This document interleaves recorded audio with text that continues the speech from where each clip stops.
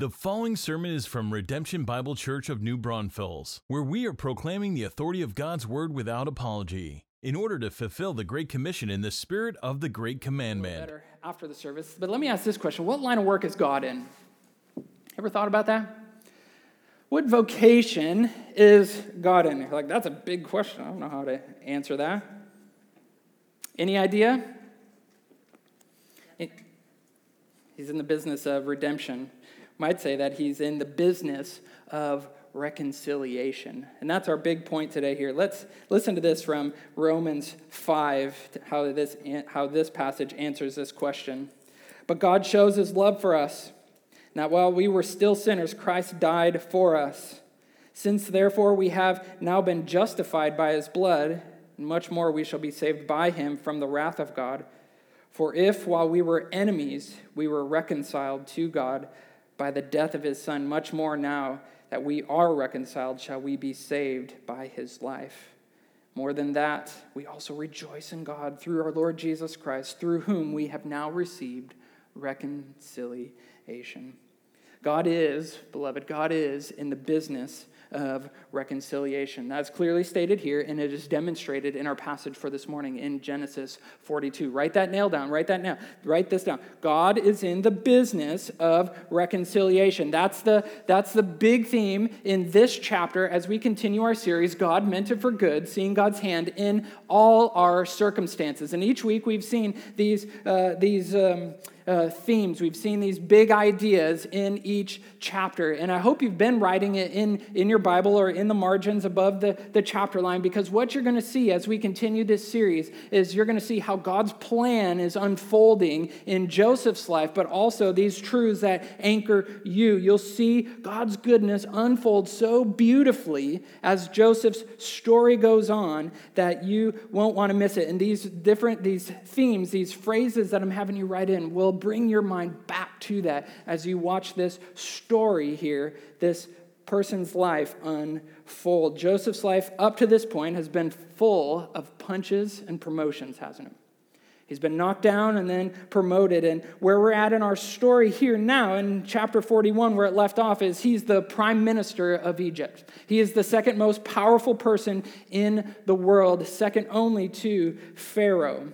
He led the nation through those 7 years of plenty where they stored massive amounts of grain, and now they are in those years of famine. It's the early years, and where we'll see our story pick up as people from all over the earth are making the journey to Egypt in search of food. Joseph is the one who is leading this endeavor. He's the one to whom people are coming to. So let's read. Let's go to Genesis 42 now, and let's get the details straight from God's word as we see a bit of God's redemption. Follow along here as I read Genesis 42. When Jacob learned that there was grain for sale in Egypt, he said to his sons, "Why do you look at one another?" And he said, "Behold, I have heard that there is grain for sale in Egypt. Go down and buy grain for us there, that we may live and not die." It's a pretty serious situation. So 10 of Joseph's brothers went down to buy grain in Egypt. But Jacob did not send Benjamin, Joseph's brother, with his brothers, for he feared that harm might happen to him. Thus the sons of Israel came to buy among the others who came, for the famine was in the land of Canaan. Now Joseph was governor over the land. He was the one who sold to all the people of the land, and Joseph's brothers came and bowed themselves before him with their faces to the ground. Joseph saw his brothers and recognized him, but he treated them like strangers and spoke roughly to them. "Where did you come from?" he said. And they said, "From the land of Canaan to buy food." And Joseph recognized his brothers, but they did not recognize him.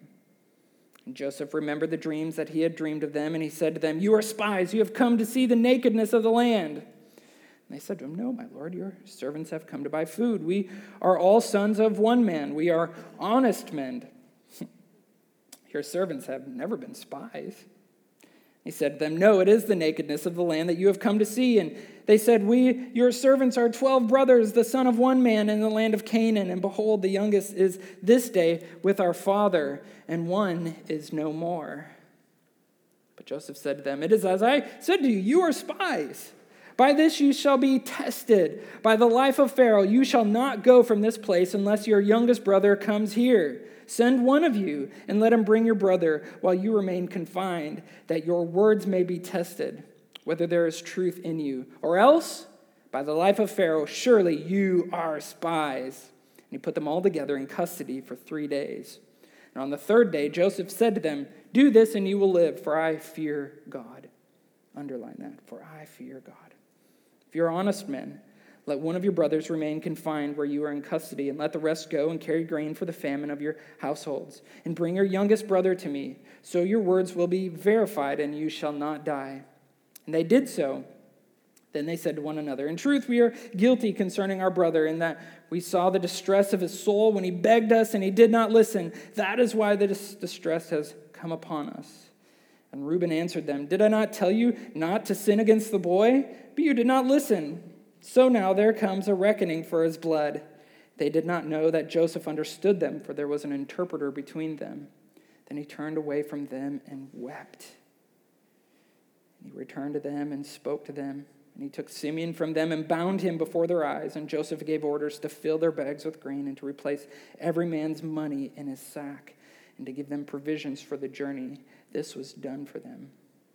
Then they loaded their donkeys with their grain and departed. And as one of them opened his sack to give his donkey fodder at the lodging place, he saw his money in the mouth of the sack. He said to his brothers, my money has been put back. Here it is in the mouth of my sack. At this, their hearts failed them. They turned trembling to one another, saying, underline this, saying, what is this that God has done to us? When they came to Jacob, their father, in the land of Canaan, they told him all that had happened to them, saying, the man, the Lord of the land, spoke roughly to us and took us to be spies of the land. But we said to him, we are honest men. We have never been spies. We are 12 brothers, sons of our father. One is no more, and the youngest is this day with our father in the land of Canaan. Then the man, the Lord of the land, said to us, by this I shall know that you are honest men. Leave one of your brothers with me and take grain for the famine of your households and go your way. Bring your youngest brother to me. Then I shall know that you are not spies, but honest men, and I will deliver your brother to you, and you shall trade in the land. As they emptied their sacks, behold, every man's bundle of money was in his sack. And when they and their father saw their bundles of money, they were afraid. Jacob, their father, said to them, you have bereaved me of my children. Joseph is no more, and Simeon is no more, and now you would take Benjamin. All this has come against me. Then Reuben said to his father, kill my 2 sons if I do not bring him back to you. Put him in my hands, and I will bring him back to you. But he said, my son shall not go down with you, for his brother is dead, and he is the only one left. If harm should happen to him on the journey that you are to make, you would bring down my gray hairs with sorrow to Sheol. Father in heaven, what a great passage of Scripture. We're about to go deeper in it. And so would you, in your kindness, go deeper into our hearts, transforming us into the likeness of your Son. God, you say that your word is living and active, sharper than any two-edged sword. And we're standing on that edge right now, God. Do your work, we pray in Christ's name. Amen. Amen. Beloved, what we just saw here is that God is beginning the process of reconciliation in this family. As you've been going through the journey, we've seen God at work in each and every chapter leading to this place because God is in this business of reconciliation. And all the details of this life belong to the Lord, right? All of them are at his disposal. He has all kinds of resources. And so it's no surprise to say that in order to accomplish this reconciliation, that God uses problems, specifically the problems of life. And in this case, God is using a massive worldwide famine. We think it's hot right now. It is hotter then. There's no rain. There was no water. There was brutal winds. All that equal no food. No food across the land. And as the years go by, as the famine continues, people are getting hungry. The kids' cries are starting to become a little louder. Death is knocking at their door. There is a massive problem. Not only is there this famine that's a problem, but as we get into the beginning of chapter 42 here, we get some insight into this family. Remember, Jacob here, the chapter begins, Jacob is the patriarch. He's the father of Joseph. He's really the main player in this whole series. We call it the life of Joseph, but remember, this is actually about Jacob, his father, and all of his grown sons are still living with him. Now, these guys are older. They're probably the oldest one, maybe somewhere around 50 to 30, the span of these his 12 sons and his children, and they're all at home. Some of you older folks are saying, not in my house. You're 30, you're 40, they've all got their own kids, they're out of the house. But very much, they are still in his house. And I love how verse 1 begins. The dad looking at his sons, he says, quit standing around twiddling your thumbs. Why are you looking at each other, right? Why do you look at one another? And every supervisor with a laser crew and every parent said, amen, right? Why do you stand around looking at each other? Let's get to work. Let's do something. We are about to die. This is a desperate situation. Let's get to work. And then he sends how many brothers? 10. He had 12 sons. One is no more. One is Joseph, who we know is back in Egypt, but he doesn't send Benjamin. And by sending these 10 brothers, we learn really two things. One is that Jacob's favoritism still exists. Benjamin doesn't go. Benjamin was the son, the last-born son, and more particularly the son of Rachel, who was his favorite wife. Now, Jacob had multiple wives and multiple sons and children through them, and he shows this favoritism to this one favorite wife who has Joseph and Benjamin, which leads to all kinds of family problems. These grown sons are this still exists. He's still shown it. But second, what it shows us in these 10 sons is that Judah is back. And so just back up with me a little bit. If you're just joining us today in this story, or you've forgotten because it's been multiple weeks, remember that kind of crazy, risque chapter back in 38? And it was Judah and his 10 sons and Tamar and all the promiscuity and everything that happened there. Well, those events were happening concurrently to Joseph being in prison in Potiphar's house first and then in jail. And so all that where he's having sons and they're growing up and they're dying and Tamar is being abused and all those things that are happening are concurrent. And so now that has happened. Tamar has had those sons, and Judah has now come back and is living with his dad and back with the family, because remember, he had departed. And so that just kind of helps us get back into the storyline where we see 38 fitting here. But it's helpful because this family's got some problems. There's no food, all kinds of messed up marriages, favoritism. But here's the thing. God is going to use these problems to do something greater. Remember, this is in the storyline of God fulfilling his promise, of God being faithful to the covenant that he made with this family. And so God uses problems. God is using the problems to do something greater. Got problems of your own? I was like, I got 99 problems. Thankfully, famine ain't one of them. Have financial problems? Maybe you've lost your job. Maybe you're not meeting quotas. Maybe your sales are slow. Maybe there's a mortgage that is killing you. You've got your own family problems, wayward kids, a strained marriage, overbearing parents. You've got physical problems, your own illnesses, your own scary diagnosis, your own this pain that just won't go away. We've all got these problems because we all live in a broken, busted up world. Just read the news this week. How many reminders do we need through our social media feed that we live in a pretty messed up world? And beloved, here's the hope that we have. Here's the hope that we have. That God is in the business of reconciliation. He's even using those problems in our own life and in the lives of those we know to do something greater. And here's where it begins. He uses those problems to get us to recognize our dependence on him. to get us to recognize our dependence on him. And you know what? Here's the thing also, is that dependence doesn't just hinge on the fact that we live in a broken world. We were dependent. Humanity was dependent upon God even before the fall. Adam and Eve were dependent upon the Lord to walk with him. They needed to know that God exists, that God loves them, that God walked with them.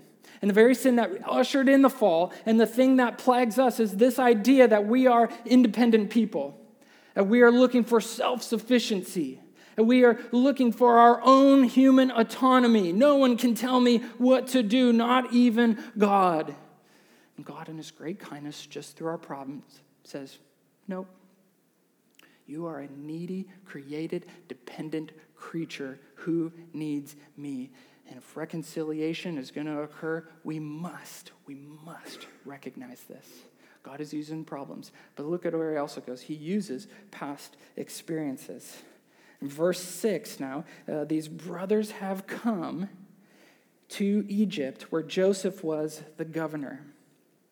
God is using these past experiences. He's taking the problem to orchestrate events, bringing up these past experiences where the brothers come to Egypt. And about how many years have passed? About 20 years have gone by. 20 years. Joseph was 17 when his brothers first betrayed him and sold him to the Midianite traders. And now he's about 40. He was 30 when he came into the service of Pharaoh. 7 years of famine. We're at the early, so he's just shy of his 40th birthday. Long time has passed.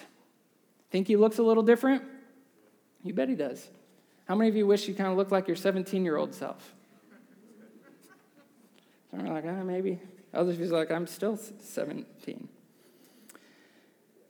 But those 20 years go by. When he was 17, he had those dreams about his brothers. You remember that? Chapter 37? He had those dreams, and that's what didn't go well for him. Just turn back a few pages. Look at 37, verse 5. Joseph had a dream, and when he told it to his brothers, they hated him even more. He said to them, hear this dream that I have dreamed. Behold, we were binding sheaves in the field, and behold, my sheaf arose and stood upright. And behold, your sheaves gathered around it and bowed down to my sheaf. His brothers said to him, are you indeed to reign over us, or are you indeed to rule over us? So they hated him even more for his dreams and for his words. And where do we find ourselves in chapter 42 now? The fulfillment of that. His brothers have now bowed down before him. They don't recognize him because years have gone by. He's also in his Egyptian garb. He's all shaved and all that stuff. And what does he do? He accuses them of espionage. You see that? You're spies. And they have this little back and forth thing. They say to him, oh, we're honest men. That's kind of ironic, right? They say, no, we're not spies. We've never been spies. We might have done some other things. You think he was caught off guard that day? Probably a little bit. Just going about his business, serving the country, selling grain, and here walk these 10 people that he hasn't seen in 20 years that hurt him deeply. Think that would catch you off guard? Think back 20 years. Some are like, I ain't even 20 years old yet. Others like, that was still in diapers.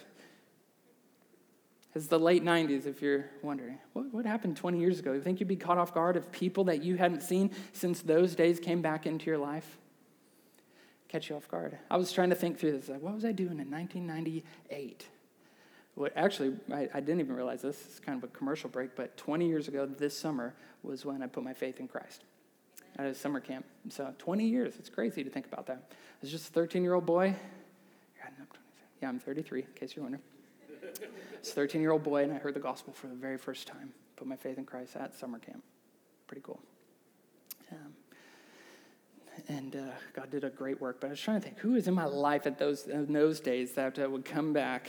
Some of those hooligans that I couldn't even imagine if they showed up here. But you know what? Here's the thing. Whether it was 2 years, 20 years, or 50 years ago, there are people, life events, conversations, mistakes, tragedy, maybe even horrible situations that God in his kindness dredges up. He brings back to the surface so he can begin this work of reconciliation, redemption, of making you more like Christ in your life. Because some of these things, they sit in our life like moss growing in stagnant water. Ever been in a pool of water that hasn't had any fresh water come into it? All kinds of disease and bacteria and things grow, and it's like this green scum is a film across the top of it. And then God, in just his kindness, he brings that rain that produces the flood, and he flushes out all that stuff so that clean, cool, crisp, life-giving water can flow through your life. God is good at doing that, and he dredges up. We don't have to be scared about going there. We don't have to be afraid of doing that. Returning to a place of spiritual health is good, because our enemy wants that stuff to kind of sit there and fester. He wants the past, those things, those mistakes. He wants the things that have happened in our life, whether of our own doing or somebody else's. And our enemy wants it just to sit there in the form of this layer of green scum across your soul. And God is saying, no, I want to use it for my glory and your good. Because guess what? I'm in the business of reconciliation.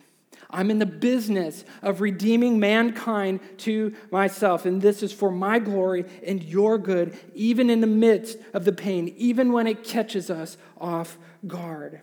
But it doesn't stop here. It doesn't stop here. He uses the problems of our life. He uses the past experiences of our life, and last, and for the bulk of the chapter, he uses the pop quizzes of our life. And all the students in here groaned, oh, pop quizzes, right? None of us like pop quizzes, but did you notice in verse 15 when he says that Joseph is administering these tests? By this you shall be tested. And at first he gives a rough test.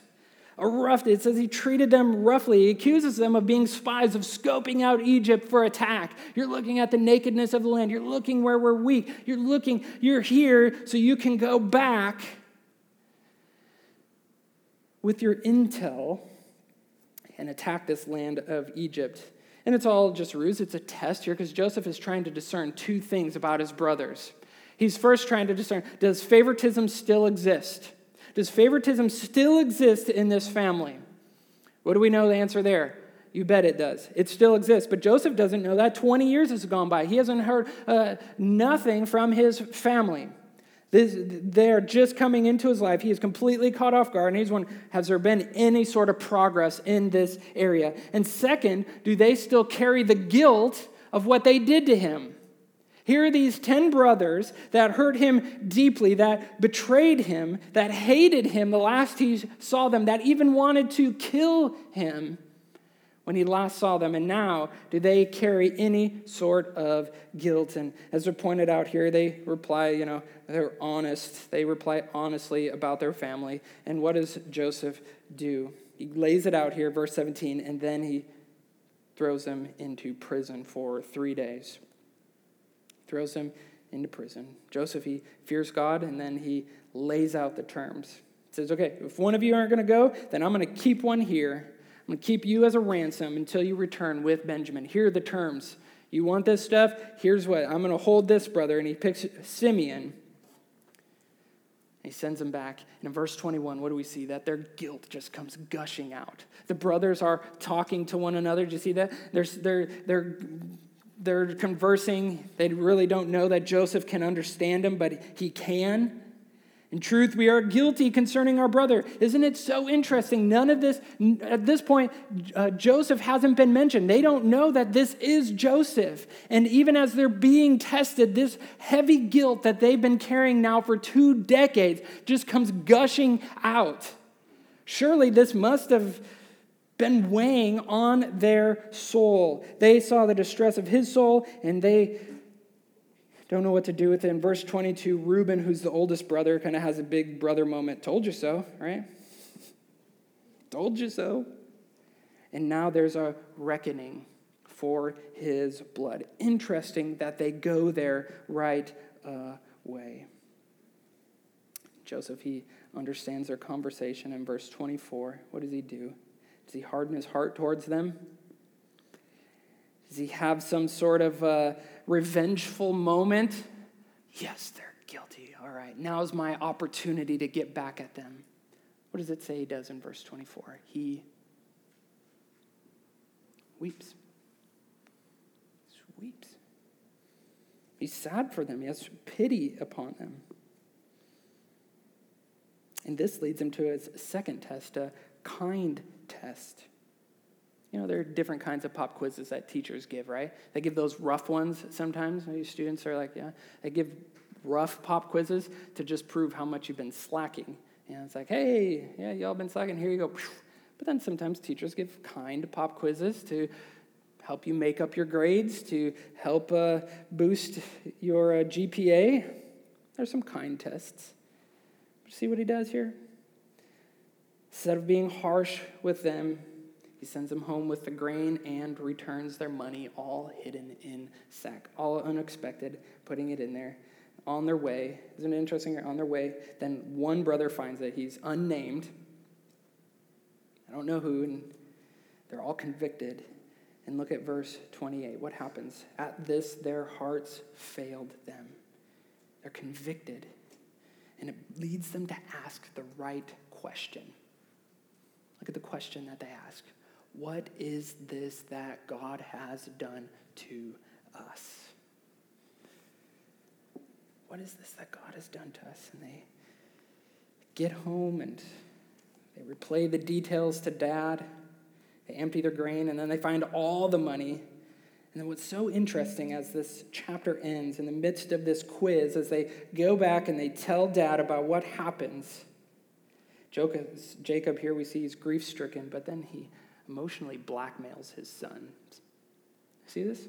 He's just blackmailing him. He's like, you've failed me.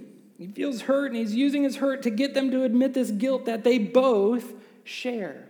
Each has played a part. We know it's a super sad, dysfunctional family situation. So much so that even as their dad is blackmailing them of placing all this guilt, heavy guilt, onto his sons, Reuben, the oldest, it leads him to even offer his two sons to be killed. Of course not. That's manipulation. This is blackmail. Thankfully, Jacob rejects the offer, and we get to the end of this chapter, and reconciliation has just begun. It hasn't fully happened, but there's just all kinds of problems that exist in this family. Beloved, Joseph was here testing his brothers. He's testing his brothers. We know that, this favoritism still exists. There's still family problems, and they carry heavy guilt, and God was using it. And with this information, then, he uses this to pursue reconciliation that one day would come from. But see, God is in the business of reconciling first us to himself and then to one another. God is doing this all the time. He's testing us. Life is full of tests, these situations that catch us off guard. Or say, are you first reconciled to the Lord? And second, are you ready to reconcile to one another? We must have hearts that are ready for this, because we never know who may show up in your life this afternoon. Who may you get a random text from or a Facebook message from? God may be using it. He may be using it in your life to prepare your heart for reconciliation. And so we want to make this really practical, right? We've seen the story. We know it's messed up. Some of you are identifying with that could be my life. Some of these things are in my life. God is using these same type of things in my life. So how do we reconcile? Well, reconciliation happens first when we fear God. I told you to underline it because this is so important. Verse 18, reconciliation begins by, it happens when we fear God. Like I just said, reconciliation is a vertical thing before it's a horizontal thing. We must be right with God first. And he uses those problems, the past experiences of our life, and the pop quizzes that he puts in our life to draw us to himself so that we repent. We recognize our neediness. We hand him our junk, and we receive the forgiveness that is freely offered from him. Is God doing that in your heart even now? Even as we're talking about these things, you're like, I want to know this. I want to be reconciled, and I know that I am not reconciled to the Lord. Well, it's easy. God may be bringing it up. He may be putting you here in this church to hear this passage even today so that you might be reconciled to the Lord. We must be reconciled vertically first. This is the message that we have. Reconciled to God, knowing that we've offended him, and we've hurt God, that we've betrayed him. We've thrown him in a pit. We've killed him. We've had murderous thoughts in our heart. We've been his enemies. And even in the midst of that, God says, you can be reconciled. You can be reconciled. Let's be vertically reconciled so that we can extend this horizontal forgiveness. Jesus himself told a parable in Matthew 18. I want you to listen as I read this. He talks about the kingdom of heaven. He says, the kingdom of heaven may be compared to a king who wished to settle accounts with his servants. When he began to settle, one was brought to him who owed him 10,000 talents. That's more than like a lifetime of earnings. It's a lot of money. And since he could not pay, his master ordered him to be sold with his wife and children and all that he had in payment to be made. There's no way he could pay this monetary debt. So what was he going to pay with? Not only his life, but the life of every person in his family. And so the servant fell on his knees, imploring him, have patience with me and I will pay you everything. And out of pity for him, the master of that servant released him and forgave him the debt that was unpayable, the debt that you and I had or have with the Lord. He releases him, he forgives him. Verse 28, but when the same servant went out, he found one of his fellow servants who owed him 100 denarii. It's chump change, basically. And seizing him, he began to choke him, saying, pay what you owe. So his fellow servant fell down and pleaded with him, have patience with me and I will pay you. And he refused and went and put him in prison until he should pay the debt. When his fellow servants saw that what had taken place, they were greatly distressed, and they went and they reported to their master all that had taken place. And his master summoned him and said to him, you wicked servant, I forgave you all the debt because you pleaded with me. Should you not have had mercy on your fellow servant as I had mercy on you? And in anger, his master delivered him to the jailers until he should pay all his debt. So also my heavenly Father will do to every one of you if you do not forgive your brother from your heart. Beloved, reconciliation happens when we are first reconciled to God, and out of the overflow of that, we can forgive one another.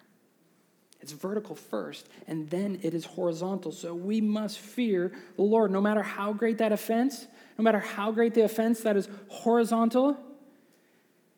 It doesn't even compare. It's so minor compared to the offense that we have vertically. And if we're resistant to forgiving that person that's in your life, if you're resistant to that, then Jesus says, I won't forgive you. And that's a scary place to be. We must forgive one another. Jesus is kind of uncovering here, is saying, if you don't forgive, if you are unwilling to reconcile with that person, then either you're not a believer because you don't understand the gospel and what God did on your behalf, or you've hardened your heart and you've quenched the Spirit. Hebrews 3 has great warnings for being in that place. So we fear God. We fear God. That's how reconciliation happens. We recognize our dependence. And second, it happens when we weep with compassion. We fear God and we weep with compassion. Verse 24, this is where it goes. The gospel, when we understand what it truly means, when we fear God, it makes us tender. It makes us tender. For apart from grace, we understand that we would be in the same exact situation. The gospel tenderizes. We have compassion on those feeling guilt, not hardening our heart like the wicked servant in Matthew 18, but in compassion with pity like the Lord, and as Joseph demonstrates here for us. It should draw us closer, not apart. It should draw us closer. We weep with compassion, knowing that the gospel, what work that God is doing in our life as he is transforming us, as these situations come up, as he has put us in these prime positions, whether we expect it or not, to deal with problems, to deal with past experiences, to deal with people, to come under these quizzes. God is working through them for his glory and our good to make us more compassionate. In the book, Joseph, it's a little commentary, I've recommended it. The author there, Voddie Baucham, asks 4 great heart-tenderizing questions as we find ourselves in a place like this. I'm just going to put them on the screen. You can write them down, but I want God's Spirit to just tenderize us a little bit. No matter where you're at, as you're people that have embraced Christ, hopefully that vertical reconciliation has happened. And as you're just maybe wrestling through like a situation or a specific person or my spouse or a friend or a coworker, somebody that is in my present life, or the Lord's just dredging up some of these memories. Here are 4 heart-tenderizing questions. First, do the sins of my past continue to influence my present?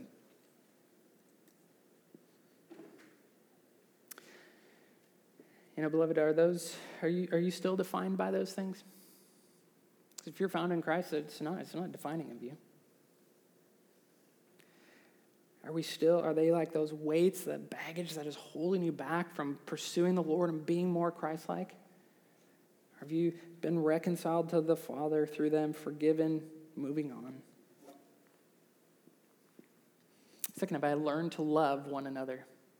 We use love a lot. I know it's kind of a cliche term, but truly, genuinely biblical, sacrificial, selfless love for one another that's carried out in the mess of relationships. See, here's the thing with relationships. They are both a great reward, but they also come with great risk. Because the deeper we go in, the more we love people, the more we make ourselves vulnerable, the more we pour ourselves out, it comes with great risk of being hurt. And that's okay. God has made the bridge of reconciliation to get past, to help us work through even when we have been offended. Third, how do I respond when facing a moral dilemma? Here, the brothers had a moral dilemma. They had all this money. They had all this stuff. They didn't really know what to do. They kind of threw them in a tailspin. They're like, we got all our money back, but we got the grain. Should we go back? Should we make the journey? Should we not? How do we respond when there's a moral dilemma before us? When your standards of following the Lord are confronted with the standards of the different standards of the world. How do we respond? Do we just give in? Do we do our own thing? Do we say, no, Lord, I'm going to follow you in integrity? How do we respond? What wins out? Who gets the last say? And fourth, have those closest to me seen a change? See, these are the questions that we ask that tenderize our heart, that cause us to weep with compassion. As we are growing in the Lord, this really is born out of what I did in my past. Does that influence me? No, as we're continuing to grow, as we're continuing to become more like Christ, have those closest to me seen a change? And here's the thing, is that they should, especially if some time has gone by. Especially as you've grown closer to the Lord, as you've grown in your desire to follow him. It should be different. And that's okay. It should be noticeable. But reconciliation happens when we're tender, compassionate, and not hardened and self-righteous. This is when it happens. This is what God is doing among us. And last, reconciliation happens when we return unexpected kindness. I've already mentioned it. We've already gone here. First, we fear God. We have a compassionate heart. But then what does he do? He gives this money back to them. God showed this unexplainable, unwanted kindness to us, his enemies. And then he went to the cross. He went to the cross and he demonstrated that love. We deserve God's wrath poured out on us for eternity, and Christ took it for us. Christ returned unexpected, unwanted, undesired kindness in paying the ultimate price of giving his own life that we might be reconciled. And here's the thing. When we return unexpected kindness to those that have offended us, there is not a situation in our life when we are more like Christ. You've offended me. You've hurt me deeply. But I'm going to bless those who persecute me. I'm going to return kindness upon you who've offended me.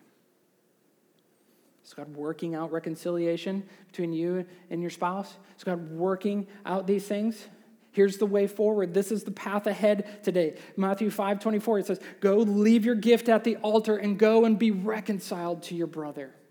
Nothing else, even the worship of God, is more important than this. This is the way forward. This is what we do. We return this unexpected kindness. Who is it this week that you need to reach out to? Who is it this week that you need to reach out to pursue reconciliation? Who is it? Don't resist it. So let's go to our key verse, verse 28. Here's the question. This is the key. This is the point. This is what God is trying to do in this passage as he's showing us his faithfulness, as his banner of sovereignty over the details of our life is here. As he's shown us great kindness, as his grace is on display, here's the right question, the high note. The climax of this chapter is this: what is this that God has done to us? And the answer is he's set the stage for reconciliation. And these brothers' life and this messed up, jacked up family, he has set the stage for reconciliation. As you ask this question where you are unsure of what to do, you ask this question, what is this that God has done to me? What has God done to us? It's this: he's set the stage for reconciliation. And God has pressed into that situation at the exact right time, sometimes 20 years later. But he's pressed into it at the right time to accomplish those two things: his glory, that all of this is to the working out his plan to fulfill his promise, and our good. He's working this for our good, that we might be reconciled to him and to one another. Hard, no doubt. Difficult, painful, no doubt. But right and good. Right and good. God is in the business of reconciliation. This, beloved, is the good news of Jesus Christ. This is the gospel.